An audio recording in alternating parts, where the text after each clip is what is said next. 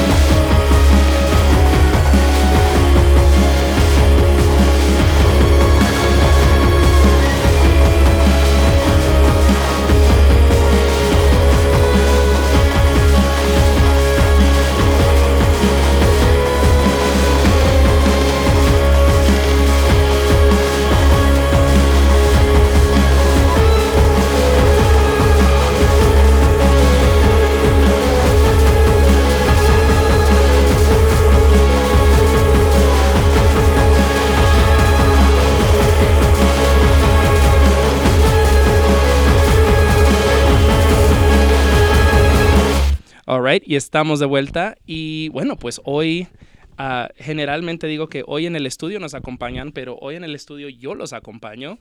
Tengo a Ross y a Luis de Vaya Futuro. ¿Cómo andan, chicos? ¿Qué onda, dude? Bien, bien. Aquí cansados, ocupados, pero felices. Big mood. O sea, creo que andamos todos iguales. Todos así igual, que, sí. Pero sí, o sea, muy feliz de tenerlos acá. Pues su nuevo disco, El Peso del Mundo, definitivamente está entre mis favoritos del año. La neta, ha sido un año de mucho estrés, mucha ansiedad. Y siento que sí, es un disco que me ha traído mucha paz. Aunque hay muchas emociones ahí, que ya iremos hablando de ellas. Pero bueno, para los escuchas en casa que tal vez no sepan quién es Vaya Futuro o qué es Vaya Futuro, pues quiénes son ustedes y qué hacen. Yo soy Ross y toco el bajo y ayudo a grabar las cositas. Sí, realmente Ross, bueno, yo soy Luis, el vocalista, y yo podría decir que compositor de la banda. All right. Y somos una banda originaria de Tijuana, y pues creo que empezamos como tu típica banda de high school, ¿no? Preparatoria, música medio básica, medio como muy referencial al indie rock noventero, muy tratando de ser otras bandas, muy tratando de ser shoegaze, muy tratando de, más que nada como medio divertirse y pues explorando más que nada como un género como que ya estaba un poco muerto y medio, como creo que somos algo medio revival, por lo menos en el primer disco. Y nada, creo que el cambio radical que hemos hecho es un cambio como natural, una progresión muy natural de quedarse juntos como banda, pues el periodo de tiempo que nos hemos quedado juntos. Y ya últimamente con este disco creo que tenemos como ya una propuesta más definida y una identidad, ¿no? Y nada, creo que Ross, me dio risa como dijiste, ayudó a grabar, pero realmente siento que sí, la banda también en parte existe, o sea, aparte de que Miguel y yo nos hemos quedado juntos como bandmates mucho tiempo y yo compongo principalmente las canciones. El hecho de que una banda con nuestro presupuesto, que pues sabemos que no es un presupuesto de disquera grande, el hecho de que existimos es también porque tenemos los medios, ¿no? Para seguirnos autoproduciendo, y Ross es pues el productor y el ingeniero tal cual, ¿no? En forma en la banda, entonces pues tu crédito es más grande que ayudo a grabar entre y no quote and quote. No recuerdo quién era que decía, pero era alguien como famoso, un Prince, algo así, que decía, el estudio es un instrumento. O sea, es porque I mean, make it or break it, ¿sabes? Es como súper importante. Y creo que, porque pues estaba mirando el vinil, y creo que así está el crédito, ¿no? De que tú eres como el studio engineer, pero es casi como si fuera un instrumento sí, así lo hemos manejado, porque sobre todo al principio, por ejemplo, ya en estos últimos 2 discos, pues sí lo grabamos más como en un estudio en forma, con más equipo, pero los primeros 2 discos literal lo hicimos en un cuarto que tenía en casa de mis papás en Tijuana, que lo había como acondicionado como home studio, pero o sea, de que literal teníamos de que como 4 micrófonos y una interfase así chiquita y eso era todo. Y era como, pues, ¿cómo hacemos que esto suene literal como lo que tengo acá. O sea, literal era como esto. O sea, ahí hicimos los primeros 2 discos como de que lo que teníamos hacia la mano y fue como, pues, hay que hacer esto funcionar, ¿no? Porque, pues, no tenemos de otra, no teníamos presupuesto. Porque, pues, en Tijuana creo que ahorita ya hay unos estudios un poquito más en forma, pero en ese tiempo en Tijuana creo que no había ningún estudio. Entonces era como, o te vas a Los Ángeles, que, pues, es carísimo. Claro. O lo grabas en tu casa y that was about it. Y con eso tuvimos que como que echar a andar los 2 primeros discos, que el primero fue como medio accidente, porque yo recuerdo que en ese tiempo yo no conocía a Luis todavía, yo estaba tocando en otra banda con Miguel, y me acuerdo que Miguel es muy mamón, y yo le caía mal, Sí, yo le caía muy mal en ese tiempo. Yo en ese tiempo le caía mal y justo yo tenía otra banda con Armando, que antes tocaba teclados con nosotros. Okay. Y teníamos una banda nosotros y necesitábamos un baterista ya para echar todo a andar. Y queríamos que tocara Miguel, pero Miguel no quería. Era como, pues mándenme algo grabado y a ver si me gusta. Entonces, literal, tuvimos que hacer como nuestro primer EP con esa banda que hicimos, era como un demo para que Miguel quisiera tocar con nosotros. Lols. Literal, le tuvimos que hacer como un demo a Miguel para que entrara a la banda. Esa que tenía. Ustedes audicionaron. Ajá. Y luego ya como, Miguel, exacto. Tienes que audicionar para él. Y luego después de eso, él ya me comentó de que me dice, oye, güey, yo tengo otra banda en la que toco y siempre hemos intentado como que grabar, pero por alguna razón nunca lo logramos. Como que siempre empezábamos, empieza a sonar feo o no lo terminamos. Como que creo que si lo grabas tú puede funcionar. Y me dijo, ¿cuánto nos cobras o qué onda? Y yo en ese tiempo, la verdad, pues yo más que nada, pues quería como, había tenido una pausa ahí cuando estuve en la universidad que no hice tanta música y justo estaba como en este periodo que quería retomarlo.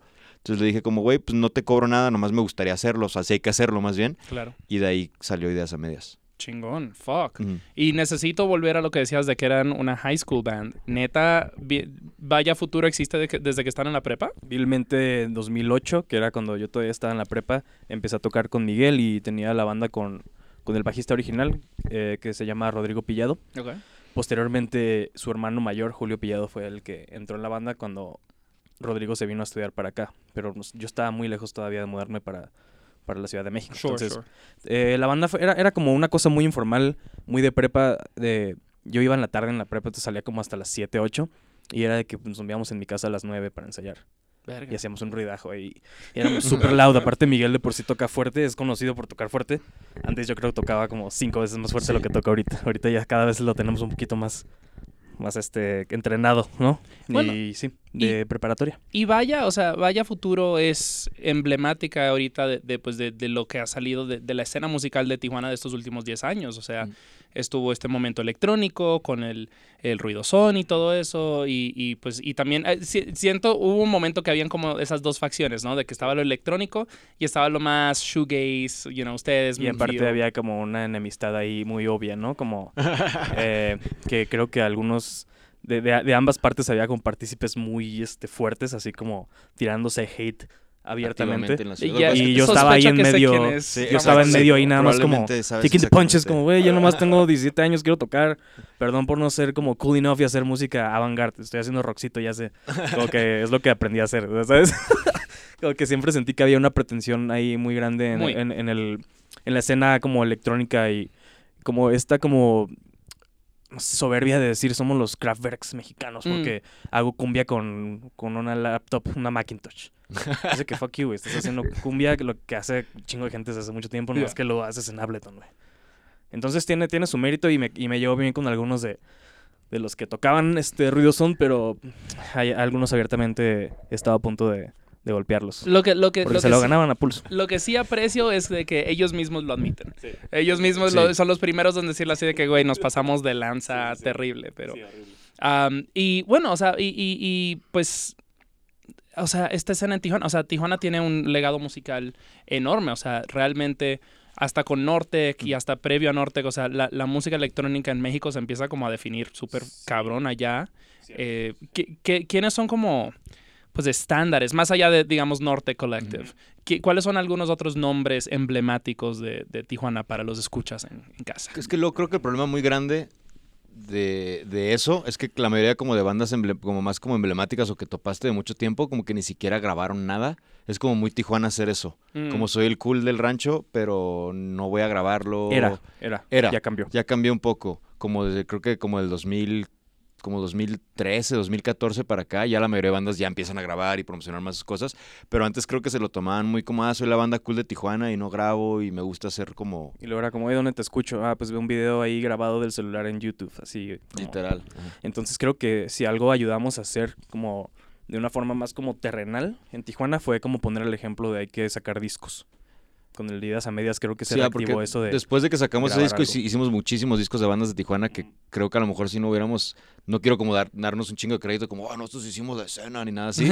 Pero es como de si no hubiéramos estado ahí nosotros listos para grabar otras bandas, era ese problema que no había estudios, porque justo después de que hicimos Ideas a Medias y hicimos después lo de Jardín, hicimos también varias cosas con Ramona... Hicimos también... ¿Qué otras bandas tuvimos? De Lerra hicimos... una banda que es de post-rock también, como... ¿Cómo se llama? Labia. También que ellos tenían mucho tiempo. Que sí, también hicimos... hace mucho. ¿Qué más salió de ahí? También lo de Daniel Dennis también. El primer disco de Daniel Dennis. ¿Es de Tijuana? Sí. Bueno, es de Mexicali. No mames. Sí. Pero bueno, se mudó a Tijuana. Y como que tuvimos como justo toda esa época como entre grabar... como Ideas a Medias y venirnos al DF. O sea, eso fue en el 2013 que grabamos Ideas a Medias. Sí. Y en el 2015 que nos venimos acá, como casi todo lo que casi salió de Tijuana lo hacíamos nosotros. Y nada, pues de electrónica siento que Maurice de la Falais. Claro. Él es un personaje muy emblemático, yo creo, en la escena de tijuanense. Él desde high school, también desde preparatoria, él se ha encargado de documentar toda como la escena. Entonces Ok. él tiene fotos desde que él iba en preparatoria con sus amigos de preparatoria en los raves así de los 90s y todo este trip. Y que por cierto, sí, parecen que son de ahorita porque el look como que... Sí, como que regresó. ajá. Y igual, ha estado ahí después de ellos y nos tocó a nosotros y ahora nosotros ya somos como más grandes y ya vivimos acá, pero ahora está como que otra vez como jangueando con las nuevas generaciones y él hace como muchas fiestas y es más que nada DJ y como Ok. curador, Sí, eso sí he visto. Ajá. pero siento que también como que siempre está ahí como apoyando y como Pues que siempre ayuda, o registrando sea, y, siempre, ajá. a nosotros, por ejemplo, siempre nos ayudó mucho Sí, desde que como que sí empezamos a ir a apoya Los realmente. Ángeles, pues de que nos quedábamos con él. Ujú. Muchos de los primeros shows, o sea, de que de repente a lo mejor teníamos un show y él nos conseguía otro. Ujú. Y nos ayudó muchísimo Maurice, como, sobre todo cuando empezábamos a ir a Los Ángeles, que era como, pues no conocemos a nadie. Y era así como, pues conocemos a Maurice. Y de ahí ya conocimos a Le muchísima gusta gente. presentarte a gente Ajá. y así como que sí trata como de posicionarte y como con lo que tiene a la mano, ¿no? Y mira, esas personas siempre hacen falta, ¿eh? O Sí, sea, yo él sí, siempre ajá. digo, o sea, yo soy bueno con las notitas o lo que sea, pero la neta, a mí lo que me encanta es el networking. A mí me encanta hacer como armar estos puentes, así de que conectar un rapero de acá con, algún sello de Argentina o lo que sea. Es como que pues expandir y O sea, esas conexiones son lo más chido de lo que más disfruto dentro de esta industria. Y bueno, o sea, tenemos mucha telita que cortar. Me alegra muchísimo tener invitados que, la neta, ustedes son los que llevan esta entrevista. Yo ya es como que, ay, sí, ustedes háganlo, por favor. Así Es de que que estás cansado, entonces estoy bien nos cansado. le y estamos haciendo la ustedes, chamba a la Rich. neta, y lo están haciendo súper bien. So good, so good. Así que gracias por estar acá. Y bueno, antes de seguir adelante, quiero hablar un poquito acerca de Talión, la canción con la que abrimos el episodio. Y vamos a hablar más del disco en la próxima sección. Pero háblenos un poquito acerca de Talión, porque siento que este es uno de los sencillos más como cabrones del disco. O sea, sí es como... Esta para mí es la canción más fuerte del disco. Creo que es como la rabia del disco. Ya, Como- correcto. Sí. Vas escuchando el disco y como que tienes una sensación de algo no está bien aquí y como que estoy entendiendo que hay cierto enojo y ciertas cosas. Esa es la canción, ese es el momento en el que, ok, todo queda muy claro, Ya. ¿no? Y es una canción muy personal, es una canción que traté de postergar lo más posible de grabar la letra. Fue la última que grabamos la voz. Y por ejemplo, yo Ujú. antes de grabarla, por ejemplo, nunca había escuchado la letra y siempre me decía Luis, no, es que no la quiero grabar. Como que después, y siempre era como que ya llegó el momento, es lo único que falta de grabar, tenemos que grabarla. Y en lo que empezó a cantar la letra fue como, ya entendí. Como que por eso no la querías grabar. Ya. Ujú. Ujú. Y nada, pues para las personas que igual... Eso explica también, por ejemplo, por qué la letra está algo enterrada en el mix. Sure. Obviamente, por lo general la voz va un poco arriba en los mixes. Ujú. Y ese es un disco bastante vocal y bastante como lírico. Y Miguel y Ross me decían como, no, o sea, puede estar más arriba. Y la mezclaban y yo así como, agarrar el fader y nope. Ah, Un poquito más enterrada, por favor. Así que... Y nada, pues es evidente ya que lees la letra, ¿no? Creo que empieza un poco críptica, empieza un poco como simbolismos más que nada de que ve con cuidado, espada en la mano, así como ese tipo de cosas. Y luego se pone ya muy... es muy in your directa. face, muy directa. Ya. Entonces habla de enojos que he presenciado viviendo en una ciudad tan violenta como Tijuana. Igual habla también como de abuso sexual cuando eras niño, que es algo que también es algo con lo que he lidiado un rato y aceptar también eso es como fuerte. También obviamente toco el tema del secuestro de mi papá. Y nada, imagínate qué le causa esto a un ser humano, ¿no? Y todo el disco se trata como de cómo lidia un ser humano con su ambiente hostil, ¿no? Con ciertas cosas que el mundo simplemente te avienta, ¿no? Ya. Y también el disco en sí también, a pesar de que en Talión, digamos, lo tomo como más literal y como muy personal, después se hace como más bien un what if, ¿no? El disco como qué pasaría si se diera a todo esto, ¿no? Sí, y quiero, vamos a ahondar un poquito más porque ya esta Sí. sección se nos va a hacer larga, pero sí vamos a ahondar en esta temática porque sí, como dices, hay una subida, hay una bajada y hay una subida de nuevo. Y bueno, primero que todo, gracias por compartir porque eso está súper heavy. Y bueno, pues mandémosle algo de amor a Tijuana, ciudad de conflictos y emociones cargadas. Y vamos a escuchar una canción de Murkov, uno de los papis de la escena electrónica, no solamente en Tijuana, sino también en México. Y tenemos una canción que se llama Recuerdos. ¿Qué me pueden decir de Murkov y de esta canción? Nada, Murkoff a mí se me hace un personaje muy emblemático. Yo no lo conozco personalmente. Conozco a los demás de Norte, menos a él, que extrañamente es el que más admiro. De hecho, no sé ni siquiera si vive, no sé dónde vive. Yo no sé exacto, soy el único pero que nunca veo, los demás siempre los sé he que ha visto, colaborado, pero no sé, él con gente como Philip Glass y tiene cosas que a mí, ese estilo de música así como contemporánea, a mí me encanta. Siempre que voy a Tijuana, Edgar Mondragón siempre me dice así de que busca Murkoff, entrevista a Murkoff. Sí, pero creo que no, es medio un fantasma. Muy bien como a los otros dos de Norte, pero a él es el como que nunca... O sea, no. Que justo eso también admiro de él. Sí. Que no, sé, no voy a la sexta y es como, mira, ahí está Murkoff. Y, ahí está Murkoff de que metiéndose coca en el baño. O sea, ¿sabes? Como luego te encuentras a gente bien forever que están haciendo mamada y media. Es como, qué bueno que me salí de aquí. Pero, no lo conozco y nada, pues me gustaría, obviamente, tal vez algún día que nos produjera algo, una colaboración o algo, porque se me hace que su música está increíble. Pues lo estamos poniendo al universo, pero mientras tanto vamos a escuchar Recuerdos, esto es de Murkoff, y pues ya volvemos con más Vaya Futuro.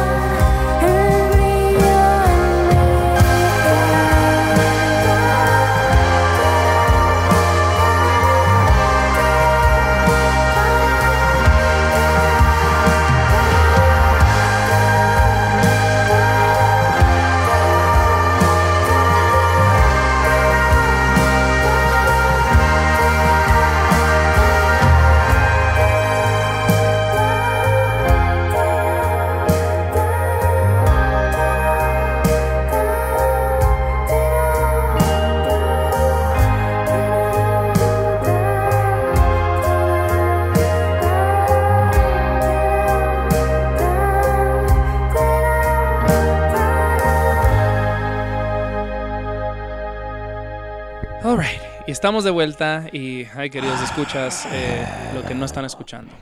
God damn it. Bueno, pero la segunda canción que escuchamos ahí fue de Silver Rose, que se llama Camino de Luces, y esto es featuring Vaya Futuro. Y recién la escuché ayer, antes de venir a grabar, y definitivamente oigo Vaya Futuro en el sonido, pero sí estaba esperando así como la voz, dije, o sea, va a ser un dueto, lo que sea. Y no, o sea, me gustó que se enfocaran a, pues, qué sé yo, a diseñar el sonido de esta canción. Honestamente, yo pretendía que no fuera featuring. Eso ya fue que Carla quiso darnos como más crédito. Sure. Y pues obviamente tampoco le voy a decir no. Pero sí, ¿no? Más bien como que se Sí, la dimos a ella. Fue como, Sí, es que yo me acuerdo y, como ajá. empezó eso. Fue cuando acabamos de instalar la consola que viste en el otro cuarto. Ujú. Yo quería hacer una prueba como de grabar una banda para ver que todo haya estado bien, ¿no? Entonces fue como, pues voy a traer como que, pues, a la banda, o sea, de alguien que conozco para cualquier problema que hayas, como pues déjalo arreglo, pero no como un cliente, ¿no? Que te Sure. pase así de que... Y pues fue Carla, ven, hacemos una canción, pero literal fue como, ven, hacemos una canción, pero no había nada planeado como de la canción. Y ella, creo que ella traía ideas. No, y estás contando la historia toda mal. Esa Esa canción ya la No, tenía yo sé. súper lista. Era para Vaya Futuro originalmente. Pero, o sea, con ella después tú la propusiste porque como que las ideas que No, estábamos cuando llegó ya no- la había trabajado y ya Bueno, tenía la conté letra. historia mal. Pero básicamente eso fue. O sea, fue Sí. como, hey, tenemos esta rola que no usamos para nosotros. Se la mostré. Le gustó, pero le quiso cambiar la letra y la melodía de voz. Le dije, claro, te mandamos un instrumental. Y la volvimos a regrabar, ¿no? Porque la otra era como un demo bastante decente, pero ya Era un fue demo. como en forma. Ujú. Y pues más bien Rosa aprovechó que quería como probar equipo nuevo. Y eso fue, lo hicimos en un día. Sí, Y un día fue todo y la canción se quedó ahí como medio congelada porque la grabamos hace como 2 años. ya igual como que creo que Carla se enfocó más como en sacar su disco nuevo y no sabíamos como si la iba a meter en ese disco o si iba a querer como incorporarle algo nuevo, pero decidió sacarla como sencillo y a mí se me hace que funciona muy bien a veces esos lanzamientos más como esporádicos, Sí, de que únicos, un así, single un sencillo solo, por sin ahí. ser- ajá. A nosotros nos ha ido bien con sencillos, creo que luego son de las favoritas de varias gente. Pues definitivamente en este show hemos hablado mucho de estrategias de lanzamientos y demás. Y sí, o sea, yo creo que ustedes y también Carla, Silver Rose, le han movido bastante bien a sus nuevos discos. Y bueno, pues hablemos un poco más de este nuevo disco, de El Peso del Mundo. Tremendo nuevo disco de Vaya Futuro. Salió en septiembre, si no me equivoco. Septiembre 4 creo. No recuerdo. Bueno, Ah, ahí, no ahí importa, sí, ya ahí ahí. sí me ganan Pero ustedes. sí, acaba de salir. Y yo lo reseñé y desde antes los he querido sentar acá y platicar, pero desde ese disco es como que, ok, ya es fucking hora. Y me late mucho porque es como ver la progresión de un artista, de una banda, me encanta. O sea, es lo más cool. Y hay veces que es como, puede que un disco no te lata, pero tú sabes que el artista va a estar contento y eso realmente es lo que importa. Y es como, está súper cool que, empiezan más en este shoegaze y empiezan a hacer cosas más experimentalonas. Después tips para ir de viajes más como un poco más indie rock, momentos ambient casi. Y ahora esto es más post-rock. Es como, ¿qué? Es como ver esa evolución, es como, está súper, súper cool que cada álbum puede ser su propia era, su propio momento. O sea, imagino que es algo orgánico, pero ¿cómo empiezan a ustedes a decidir o a conceptualizar que cada álbum va a ser su propio concepto? Por ejemplo, con el disco pasado, que yo creo es el disco más amigable que hemos hecho, lo hablamos y nos sentamos y dijimos abiertamente vamos a tratar de hacer el disco probablemente el más pop que vamos a hacer en nuestras carreras. Con todo y que tiene momentos como también como dark y así, creo que en general era un disco con el que tal vez pretendíamos dar una especie de salto al mainstream. No se logró. Pero ajá. Hay cosas que a veces no reconocemos en ciertas canciones. Yo siento que hay cosas que escucho, no sé, pero Sueco es en que- África y digo, órale, No, pero ya es que me siento ¿sabes raro qué también tocándola, para ¿sabes? mí Pero- luego cuando siento que tampoco fue nuestro como también decirlo así como voy a hacer un disco pop, también en ese momento de nuestras vidas creo que todos estábamos como muy deprimidos, sin dinero, comíamos una vez al día y era como Sin y estábamos casa. todos viviendo en un cuarto de Shit. hotel Shit. y era así como de que güey, si hago música como la que hacemos normalmente deprimente, ahora sí me aviento del balcón. De O sea, verga. necesitamos como mínimo la música que estamos haciendo porque hicimos todo el disco en el cuarto de hotel, ahí compusimos todo. Y eso, y estábamos experimentando mucho con Con ácidos. ácidos, ajá, estábamos haciendo Y demasiadas nuestra cosas. actividad Ok. era como meternos ácidos y escuchar no sé, discos que no habíamos explorado tanto, no sé, ya sea algo de los 60s como Beach Boys. Beach Boys o como, no sé, Soft Bulletin de los Flaming Lips, que obviamente se nota muy cabrón la influencia ahí, pero fue abiertamente como un gracias, ¿sabes? Como todo lo que es muy referencial en ese disco, Fue como un gracias es un gracias por la vida. salvarnos y hacernos más ameno como un momento muy difícil y como muy atorado en nuestras vidas, como de, ok, nos vinimos a la Ciudad de México, pero llevamos unos 9 meses sin comer bien y Viviendo no en un tenemos cuarto casa. de hotel, no tenemos casa y literal comíamos una No vez teníamos al día. privacidad, aparte, Ajá. todas las Todos actividades eran vivimos, como sí. comunales. El cuarto era como de este tamaño, era como, 3 personas todo el Shit. día haciendo todo. Así, como que tu único momento de Salvo cuando privacidad tenías era un cuando ibas al jalecillo ahí baño. freelance, pero Pero sí, la mayoría del tiempo era como 3 personas en un cuarto de este tamaño. Teníamos todos nuestros instrumentos y como que el equipo, lo poco que teníamos de equipo de grabación en Tijuana nos lo trajimos. Entonces era como nuestro cuarto de hotel / casa / estudio.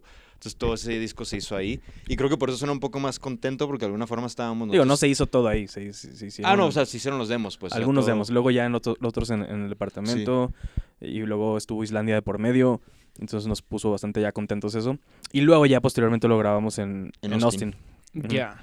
Y nada, siento que lo que está Antes bien de- interesante, perdón, es que Sorry. este es un disco que literal como que encapsula muy cabrón un momento como muy específico de la banda. Y creo que todos los discos al final de cuentas son como ese tipo como de cápsulas del tiempo de cualquier artista, cualquier momento en la vida de un artista, banda, etcétera, etcétera. Mencionabas las referencias, o sea, algo como de un Beach Boys o lo que sea. ¿De dónde viene una canción como Más y Más? Que esa es mi favorita del disco. Yo creo que en ese disco, ahora que lo mencionas, tocaste algo bien clave, que en ese disco, a pesar de que hay cosas muy referenciales y cosas que a lo mejor van un poco fuera, ahora como en retrospectiva, como con el resto de la carrera, tocamos como unos como momentos muy clave de como identidad. Ok. Más y Más es uno de esos momentos. Sí, o sea, porque Más y Ujú. Más siento que es el puente entre Tips Ujú. y ahora Exacto, el peso. Es como... Estoy de Sí. acuerdo. Sí. Cuando por digo esa- que tiene ajá. como toques de ambiente es esa, Sí. porque es como la más... O sea, cuando la escuché fue así de que, oh, shit. Es de la que estoy más orgulloso O de sea, ese ya disco. escuchando el disco en retrospectiva, ya como 3 años después de hacerlo, creo que es la canción, es de las únicas canciones de ese disco que sí siento más como nosotros.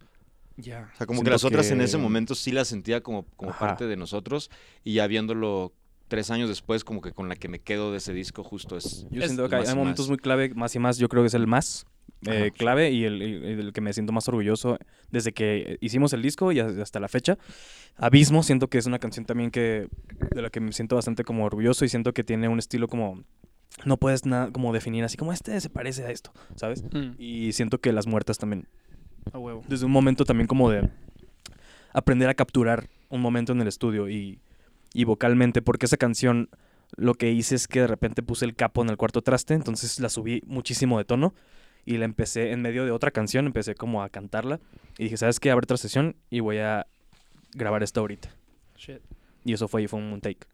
Entonces como que eso también como que siento que aprendí como de ese lado también como de... Es un momento y a veces traes el feeling y es ahorita y vas y improvisar también en la voz porque la adapté en el momento así como a la nueva escala. For sure, Entonces, for sure. ujú. Quiero hablar, pues hablaban de como que todos vivían en un cuarto de hotel, estaban los tres uno encima del otro, según entiendo, no sé, yo sé que ustedes dos viven en el mismo edificio, no sé si los tres viven en el mismo Vivía edificio. Armando también. Armando Que también, los que sí. vivíamos en el hotel no era Miguel, eran Armando, Rosy y yo. Y Armando ya se salió de la banda, pero vivió ahí también un par de años, ¿no? 3 años.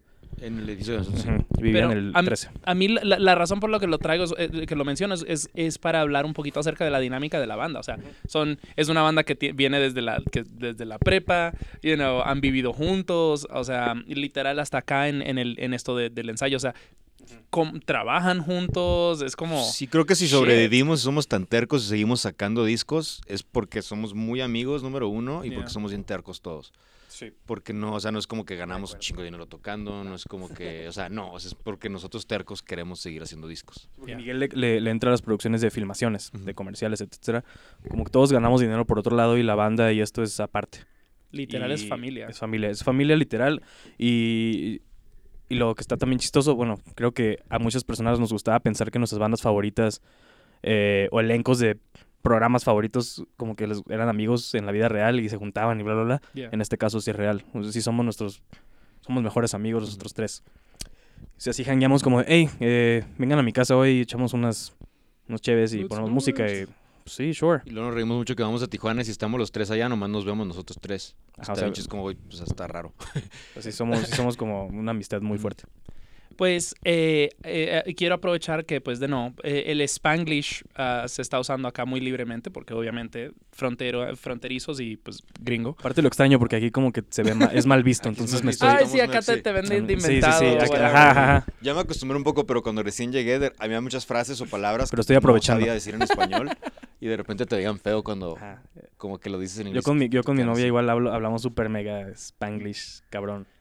Pues quiero hablar un poquito más de Tijuana, o sea, de vivir en la frontera, o sea, ¿cómo es esa dinámica? Porque pues mencionabas antes cuando estábamos hablando de Talión de que pues hay mucha violencia y es muy dark, o sea, yo he ido a Tijuana ya 3 veces, no me molesta Tijuana, pero no es así de que sea mi ciudad favorita porque sí es no. muy dark. Yo siento que la gente que dice, ay, Tijuana es hermosa, es gente que número uno, nació ahí.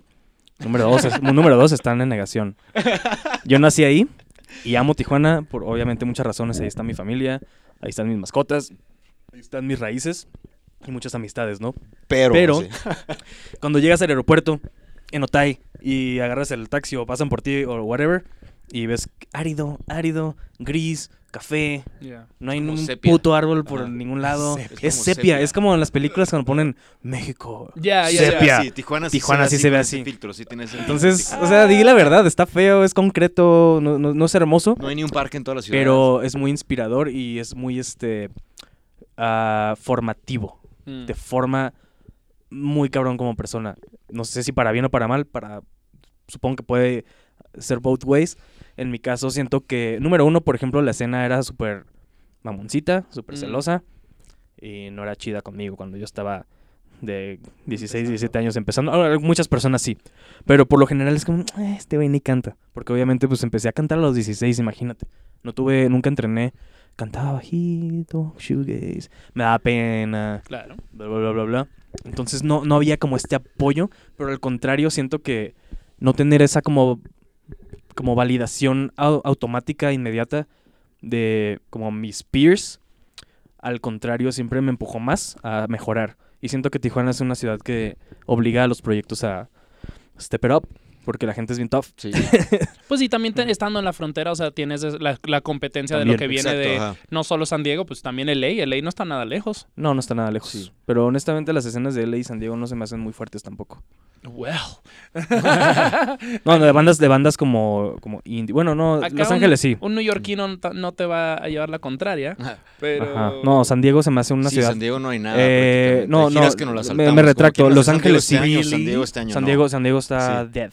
Sí, O sea, San no. Diego es horrible tocar ahí. Creo que Es de una las ciudad ciudades- como más como Creo que universitaria, de mis recuerdos como más deprimentes conservadora. de tocar es en San Diego, así como de antes de vivir Solo me allá. acuerdo, shout out a los Illuminats, que eran de Barrio Logan, unos amigos, eran latinos, Ujú. eran pochos y hacían un hip hop muy muy cool instrumental. Ah, bueno. Onda así como Brain Feeder. Yo amo ese pedo, de hecho, bueno, mi otra faceta es hacer ese tipo de música, ¿Haces como, rap? como hip hop más instrumentales, hago más como Ah, sí, estoy como beats. beatboxeando antes. no, o ¿No? sea, produzco los beats, soy Ok, más ok. de agarrar samples y All right. y como beatmaker. Y entonces esos güeyes eran muy talentosos, eran de San Diego, pero igual ellos se quejaban mucho de lo bland que es la escena en San Diego. Sure. Sandieguina. Muy vainilla. Sí, es definitivamente... La frontera es una región muy interesante de ambos lados de los países. Y sí, o sea, definitivamente la música y la identidad y las dinámicas económicas y políticas pues influencian un chingo de cosas y siempre valen la pena explorar. Actually, hagamos una transición musical. A continuación tenemos pues 2 artistas, ambas que han sido nominadas al Grammy gringo Felicidades. hoy. Este episodio va a salir un poquito más adelante, queridos escuchas, pero pues la realidad es que ambas fueron nominadas al Grammy gringo. Si tengo que decir Latin Grammy, voy a decir Grammy gringo y me la pelan. Entonces, primero vamos a poner a Lido Pimienta. Vamos a escuchar No Pude, que es de su más reciente disco, Miss Colombia. Y pues aquí estábamos hablando antes de faneando un poco de Lido Pimienta. Su producción increíble, ideas increíbles, muy pushing forward, Tiene un futuro brillante. Y me gusta su discurso. Es muy sé que la molestan mucho por muchas razones y ella se defiende y le gusta estar en redes también como no dejándose y se me hace también muy cool ahorita porque a toda la gente le gusta hablar mierda siempre. Entonces, pues ella es como agitadora, ¿sabes? Es como sí. Pues como debe ser. Ajá, o sea, no todo lo que dice es que tiene que ser lo correcto necesariamente. Pero es diálogo y preguntas. Pero he visto que la atacan bastante de todas formas, entonces también se me hace cool que es una persona que aparte de que es un artista increíble, pues también defiende su discurso, ¿no? Y ojalá todos tener el autoestima de Lido Pimienta. Así de que ella, o sea, la hemos entrevistado en este show y literal así te dice, Lido Pimienta es lo máximo, este es el mejor disco del año y al que no crea pues me la pela. Y es como eso sí no te lo manejo. Envidia de la buena y que se pase un poquito de autoestima. No, pero es como, todo tiene su intención, pero es súper cool que haga eso, me encanta. Vamos a escuchar No Pude, que es como, pues, me atrevería a decir tal vez el corte más dark, un poquito más industrialón de Miss Colombia. Esto es No Pude de Lido Pimienta y ya volvemos con más Vaya Futuro.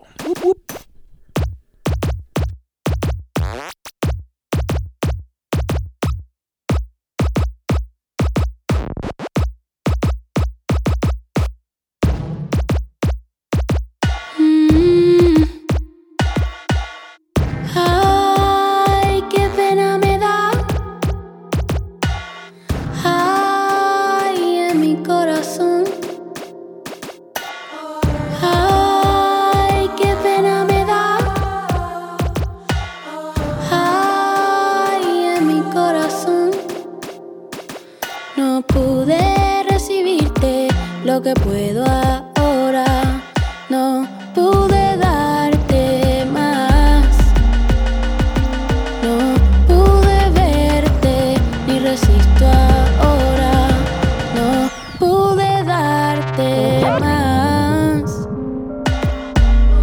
Yo fui quien vivió al lado de no se miraba más de eso.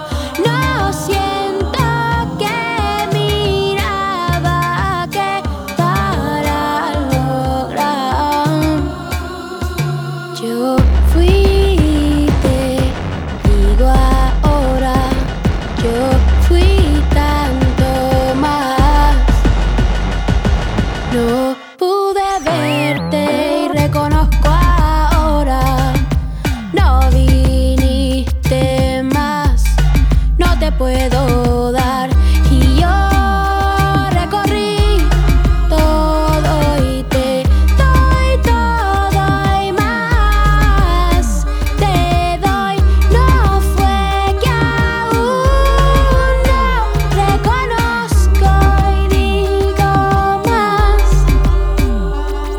No tienes que quererme, no tienes que aceptarme,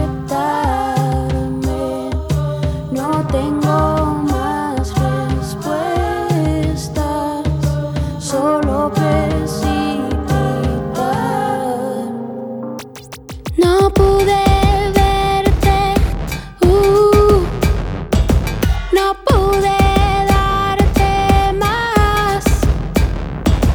Aún no quiero verte ahora, no te quiero más.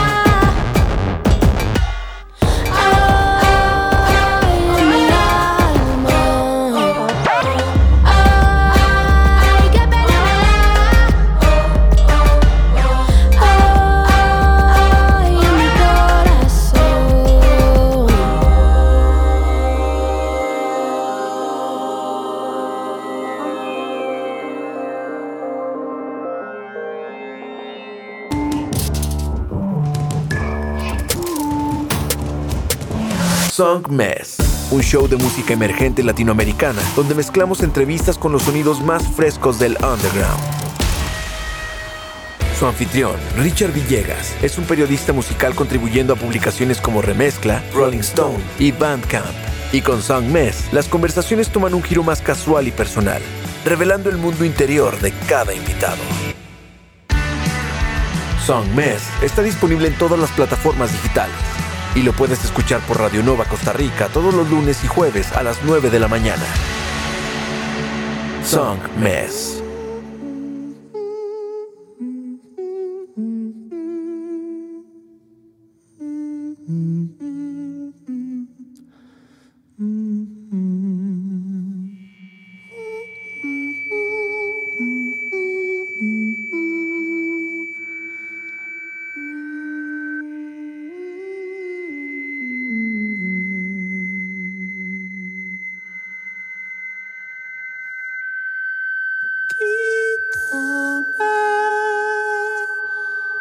La piel de ayer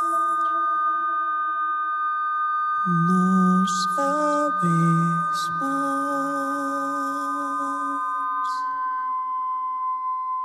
de distancia.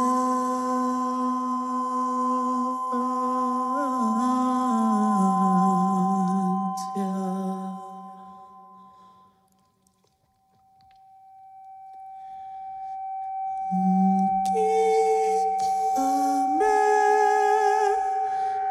la piel de ayer, no sé caer, los árboles mueren de piel.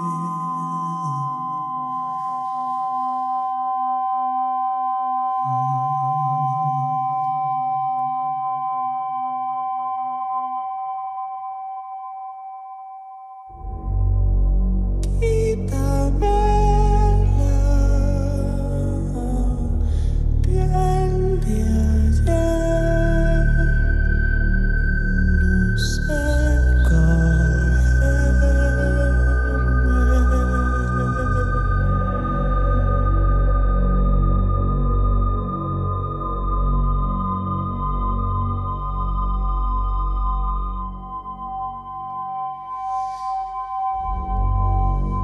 quítame la piel de destellos,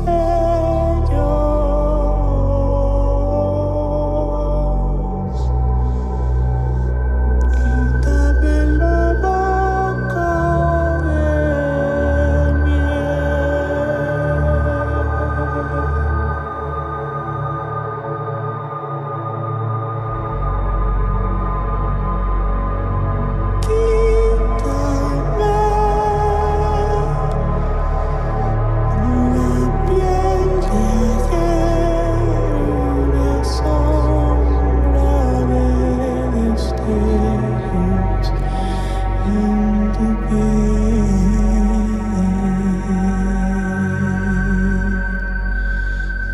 de una vez de instancia,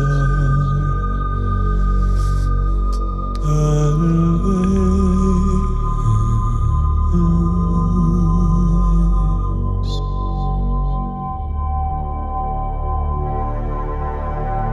sin ti no soy nada.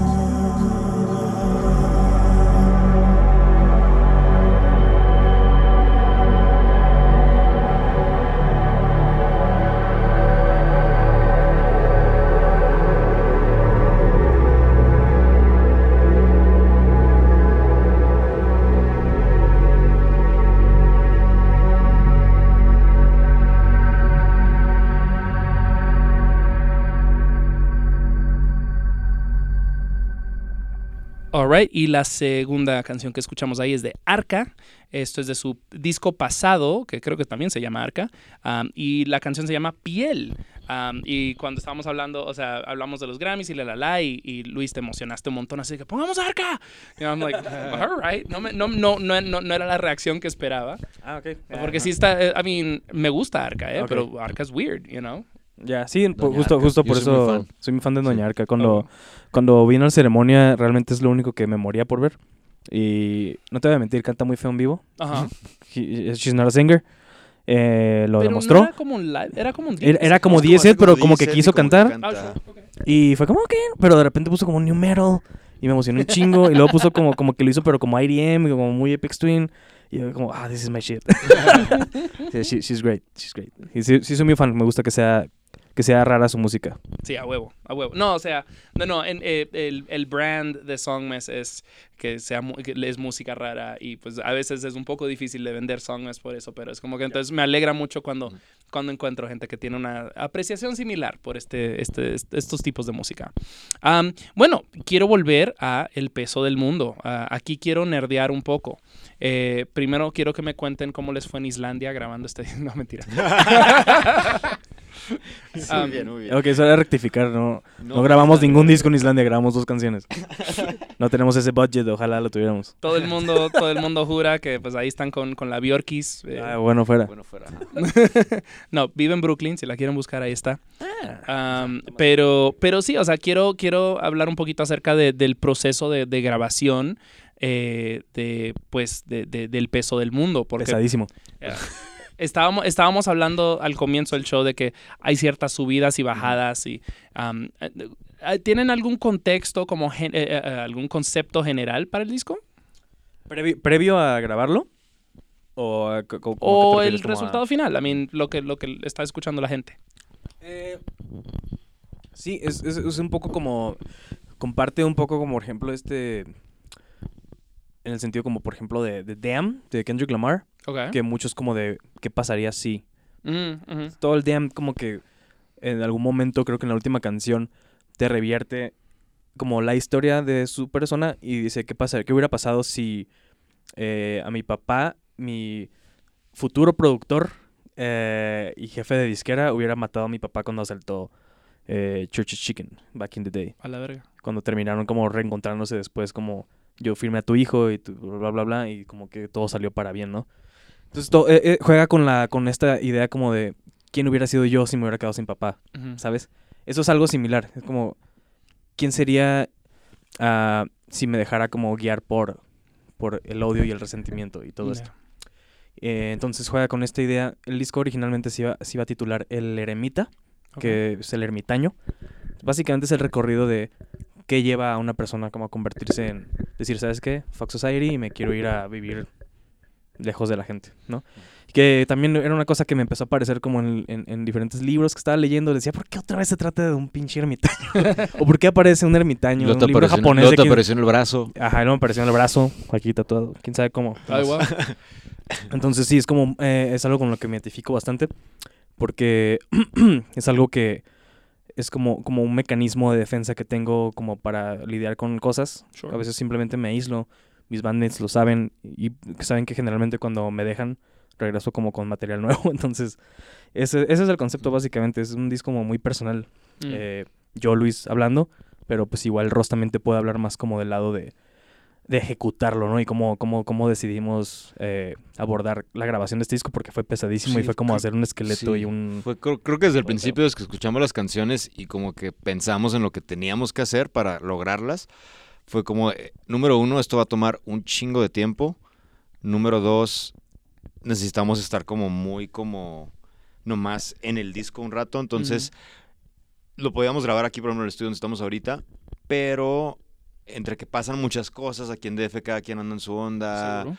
de repente tengo un llamado en tal lado, Miguel igual, no sé qué cosa, y dijimos, güey, si queremos estar 20, 30 días juntos, aquí en DF no lo vamos a lograr. Right. Vamos a empezar de que en el día 4, yo no puedo ir, o yo me tengo que ir temprano. Y no teníamos que estar como que más metidos como en todo esto, entonces dijimos, no, ni modo, vamos a Tijuana otra vez. Verga. Entonces empacamos todas las cosas del estudio de nuevo. Ah, huevo. Nos volamos todo a Tijuana, ahora al revés. en problemas. Ajá. Y montamos todo en el estudio donde grabamos Ideas a Medias y Pervertiste otra vez. Ah, wow, en tu casa. En mi casa, Ah, porque huevo. va a ser la única forma que podemos lograr estar 20 y tantos días encerrados juntos, sin ver a nadie y sin hacer otra cosa más que grabar esto. En enero, aparte que está muertísimo, En enero. está muerto todo un Sí. poco de trabajo. Si nadie tiene trabajo en enero, entonces fue así como nos vamos todo enero a grabar este disco. Y literal fue lo que hicimos. Estuvimos grabando ya como 22 días seguidos así sin parar. Shit. Y no nos fuimos con un disco terminado. No, nos faltaron un Nos chingo fuimos de con cosas. bases y ya. luego Y había mucho regresamos trabajo previo hecho en mi computadora y en mi laptop y Ya. así. O sea, fueron Entonces- 20 días muy intensos. O sea, Miguel lloró. Miguel lloró porque programé baterías muy complicadas y las quiso replicar tal cual. Y se frustró. Entonces, sí, Yeah. sí fue como muy difícil. Y Aparte todos veníamos como de pedos emocionales muy fuertes, teníamos como una un mes dinámica o dos horrible también en antes. ese momento. Como interna. un mes o dos antes creo que todos estábamos como chocando entre todos con problemas personales y fue así como, bueno, creo que ya estábamos en Tijuana con las cosas y hasta una semana antes de grabarlo nos juntamos a platicar de que, oye, ¿queremos hacer esto o ya no tiene caso? O sea, ¿la banda sigue o ya valió? Porque Oh, shit. Porque Armando se estaba saliendo y como que sentíamos que nos estábamos quedando sin alguien muy esencial. Era un momento extraño. Yo me sentía muy, todavía como un poco débil, como emocionalmente. creo que Todos estábamos en ese como un poco momento. drenados. Era un momento incómodo y Miguel y Rosa especialmente traían una dinámica muy como hostil entre ellos. Entonces el primer día que ya como pudiste como echar a andar el estudio, Luego aparte intenté conectar todo y Este- tronó la computadora. primer tracking de nada batería, sonaba. le empezaste a gritar horrible. Y yo dije, wow. Vamos a cambiar la dinámica porque no vamos a hacer nada productivo. Número uno, es un disco bien pesado, lo sabemos de entrada. Entonces hay que relajarnos y sabemos que vamos a estar batallando, pero hay que echarnos porras en vez de estarnos gritando. Y la dinámica desde ese momento hasta ahorita ha hecho toda la diferencia. Fue un momento como de quiebre, como de... o la banda se acaba aquí y terminamos peleados, o arreglamos este pedo y nos llevamos chido y nos comprometemos a sacar un proyecto que sabíamos que era ambicioso, sabíamos que era complicado de lograr, pero pues lo podemos hacer. Nada más es no con esa actitud. Sí, fue la junta esta que tuvimos como de... Perdón. Fue la junta esta de como que lo vamos a hacer o no, para empezar. O sea, ni siquiera hacerlo a medias, fue como de... Si todos decimos que sí hay que hacerlo, pero incluso hasta Miguel decía, creo que ya no lo quiero hacer. O sea, desde que literal una semana antes de empezar a grabar, ya Verga. estando todos en Tijuana, ya con las cosas allá, Miguel así como, es que no sé si tenga caso, o sea, no, mejor igual y ya. Porque igual desde que llegamos fue como todo esto. Aparte que tenemos como que no tanto problemas entre nosotros, creo que nomás era como una etapa que igual y teníamos una cosita por ahí leve, pero también todos teníamos como problemas personales, entonces como que eso se reflejaba en cómo nos llevábamos todos. Y luego sumándole que en lo que llegamos, pues éramos 4, ¿no? Éramos pues, nosotros 3 y Armando. Y Andrew, Y Andrew también. que Andrew, tampoco se animó a ajá, ir a Andrew no grabar. quiso ir a pues, también última eso, hora. Ya. también y nos llegamos agüitó, y fue como, bueno, Andrew no vino, y luego llegamos y Armando de que, yo no voy a estar en la banda, ya me quedo en Tijuana. Y fue como, ok, éramos 5 y ya somos 3. Ajá, que Yeah. that's fucking weird. ¿Qué Porque pasó? eso también iba a preguntar eso, porque pues han tenido diferentes alineaciones. Sí. ¿Tú tocas en la banda en vivo, Ross? Sí. ¿Qué tocas? El bajo. Ah, ok. Ajá. Porque es como, como estás listed como estudio, entonces era como que, alright. Porque sí, o sea, han estado ensayando y un montón. Y sí, o sea, es interesante esa tensión, porque la tensión se comunica bastante en el disco, pero también hay momentos de paz, y eso es lo que más me gusta. O sea, empieza, claro, sí, es empieza necesario. desde un momento súper bonito y termina en un momento súper bonito. Y me pregunto, o sea, ¿cuáles canciones nacen primero? ¿Las tensas o las más como pacíficas? Un poco como 50-50. Ok, O sea, la primera que hice fue El peso del mundo, ok. la canción 2. Y pues como que siento que venía también como el estrés postraumático del temblor. Y también como todo Ok. combinado con problemas emocionales y ansiedad y depresión y todo esto. Entonces que se convirtió como en este como tale, como psicodélico, extraño, onírico de como que es vivir un temblor. Ujú. Y de ahí salió también como el título y como un poquito, es como la semillita, ¿no? De todo lo demás. Y después hice El abuelo, que es una canción más positiva. Pero el abuelo también tiene, bueno, yo lo sentí como con una temática casi ambientalista. Sí. Ah. Hay unas, definitivamente como unas problemáticas ahí como ambientales. Pero en general son como enseñanzas como más, se trata como de lo que es más grande que como que uno mismo, ¿no? Claro. Y que la humanidad en sí. Se trata como de no ser como como creer que somos dueños de todo, ¿no? Creo que el humano sí es mucho como de grabby, mine, y Sure. todo lo de que agarro este elemento y lo hago esto y luego hago todo este sistema y ahora tú me debes a mí y se complica demasiado.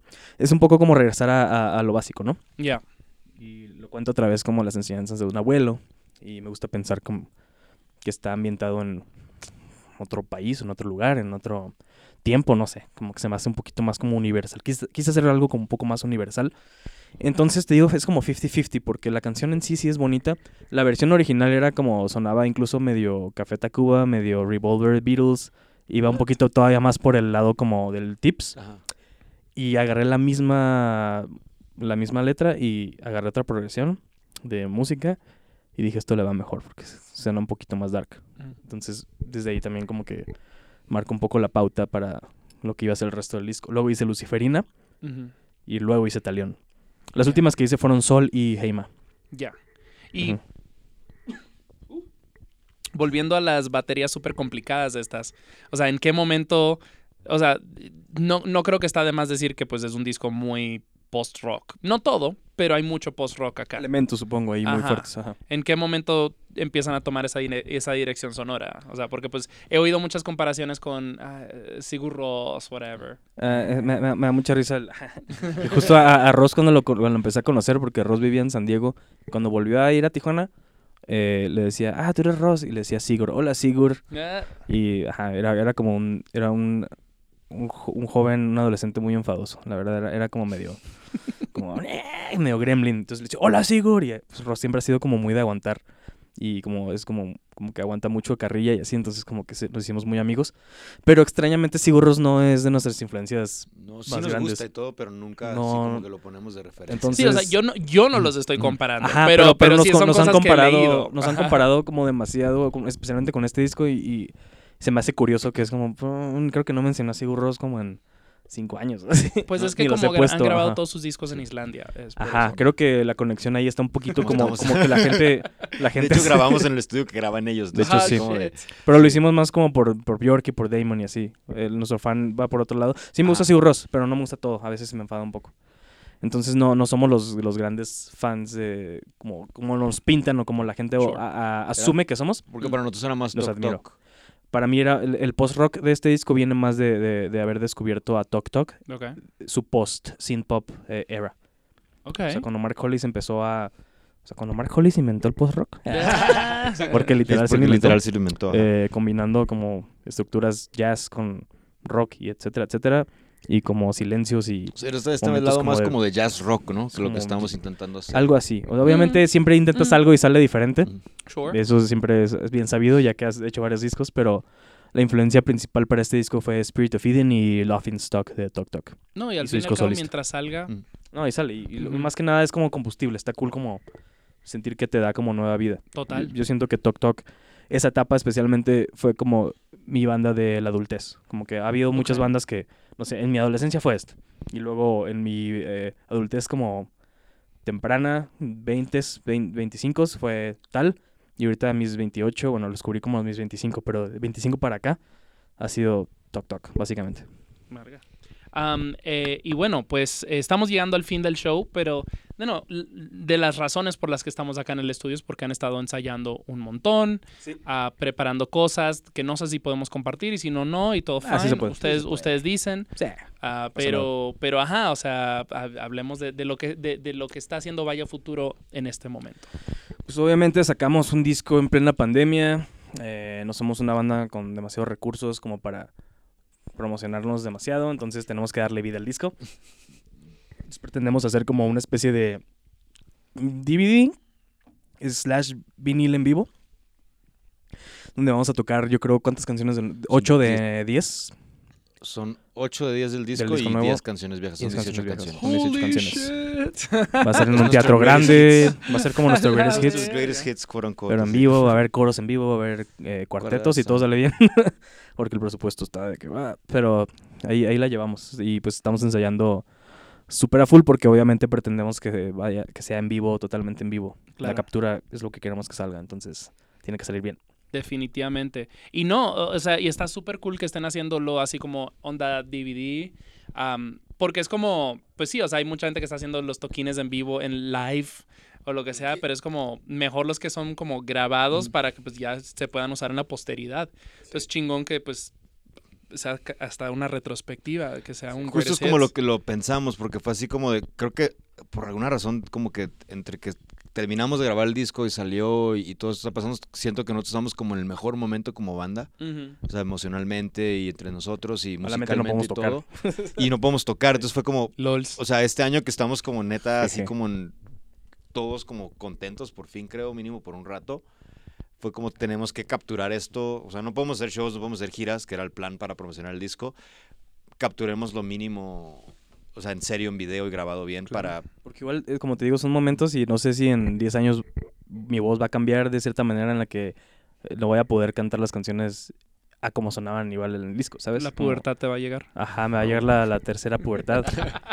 Entonces, Pues como que también hagamos es como, ahorita güey, hay que como hacerlo. sentimos Ajá. que nos va a salir bien y Sí. ya después quién sabe qué pase, ¿no? Pero fue como también un poquito de... Originalmente queríamos hacer como el disco en vivo porque queríamos hacer la presentación.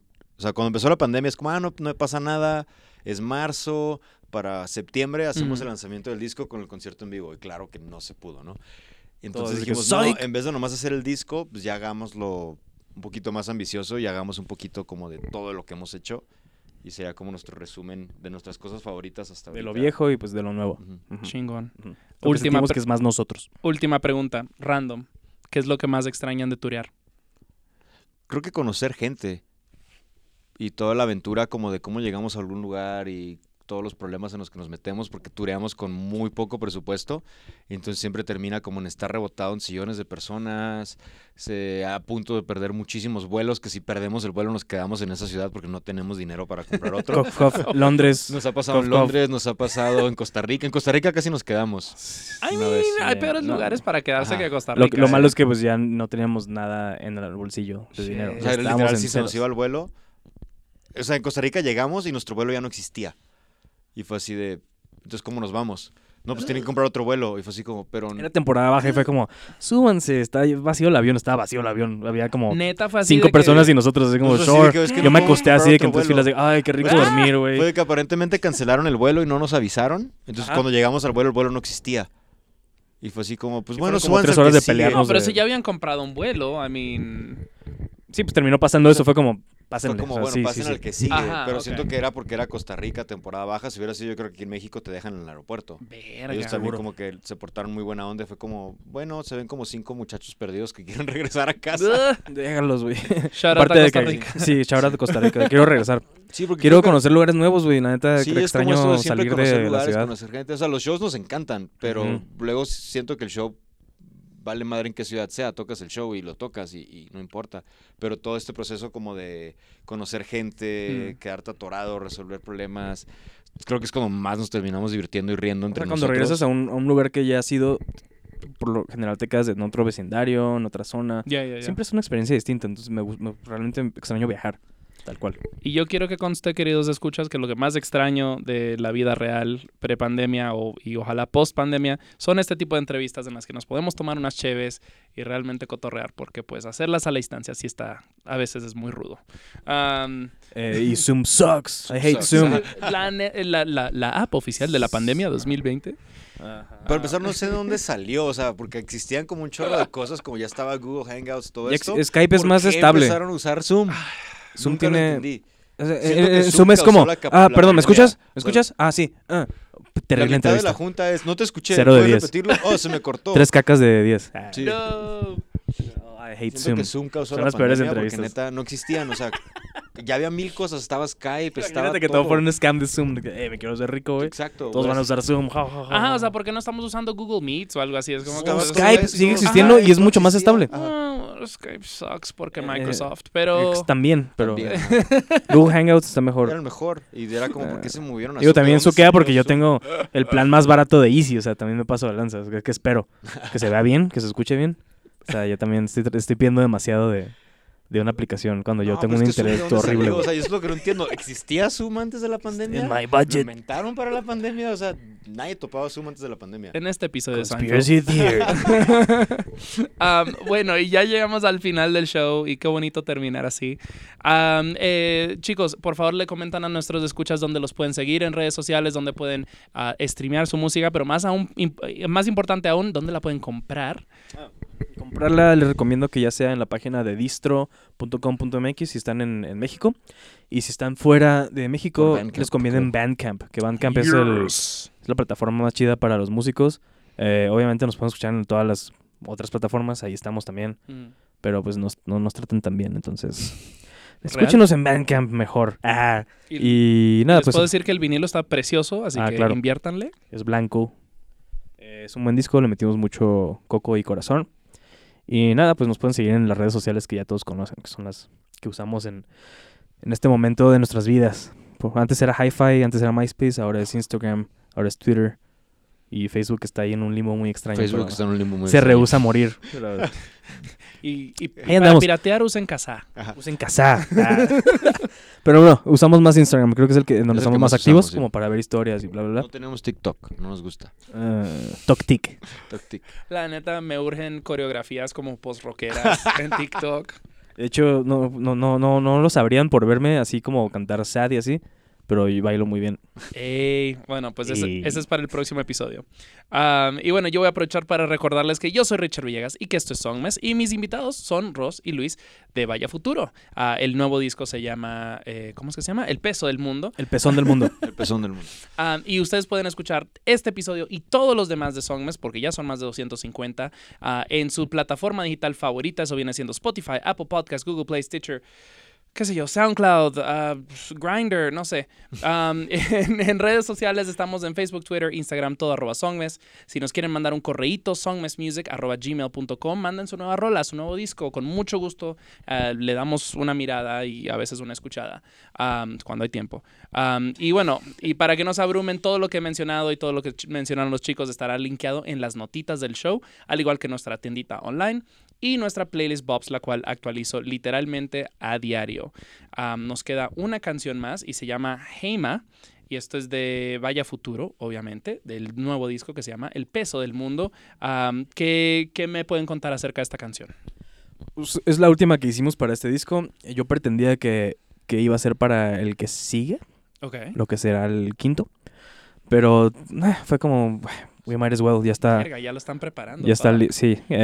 Y creo que, bueno, si se quieren dar una idea de por dónde va lo nuevo, esto se asimila un poco más a lo que sería lo nuevo. Creo que hicimos Ujú. cuando estaba el demo, fue como, esta es la primera del que sigue, y fue como, no, espérate, estoy acá en este. Pero sí, y aparte siento que sí le dio como un edge distinto al disco, un poco más upbeat, un poquito más electrónico.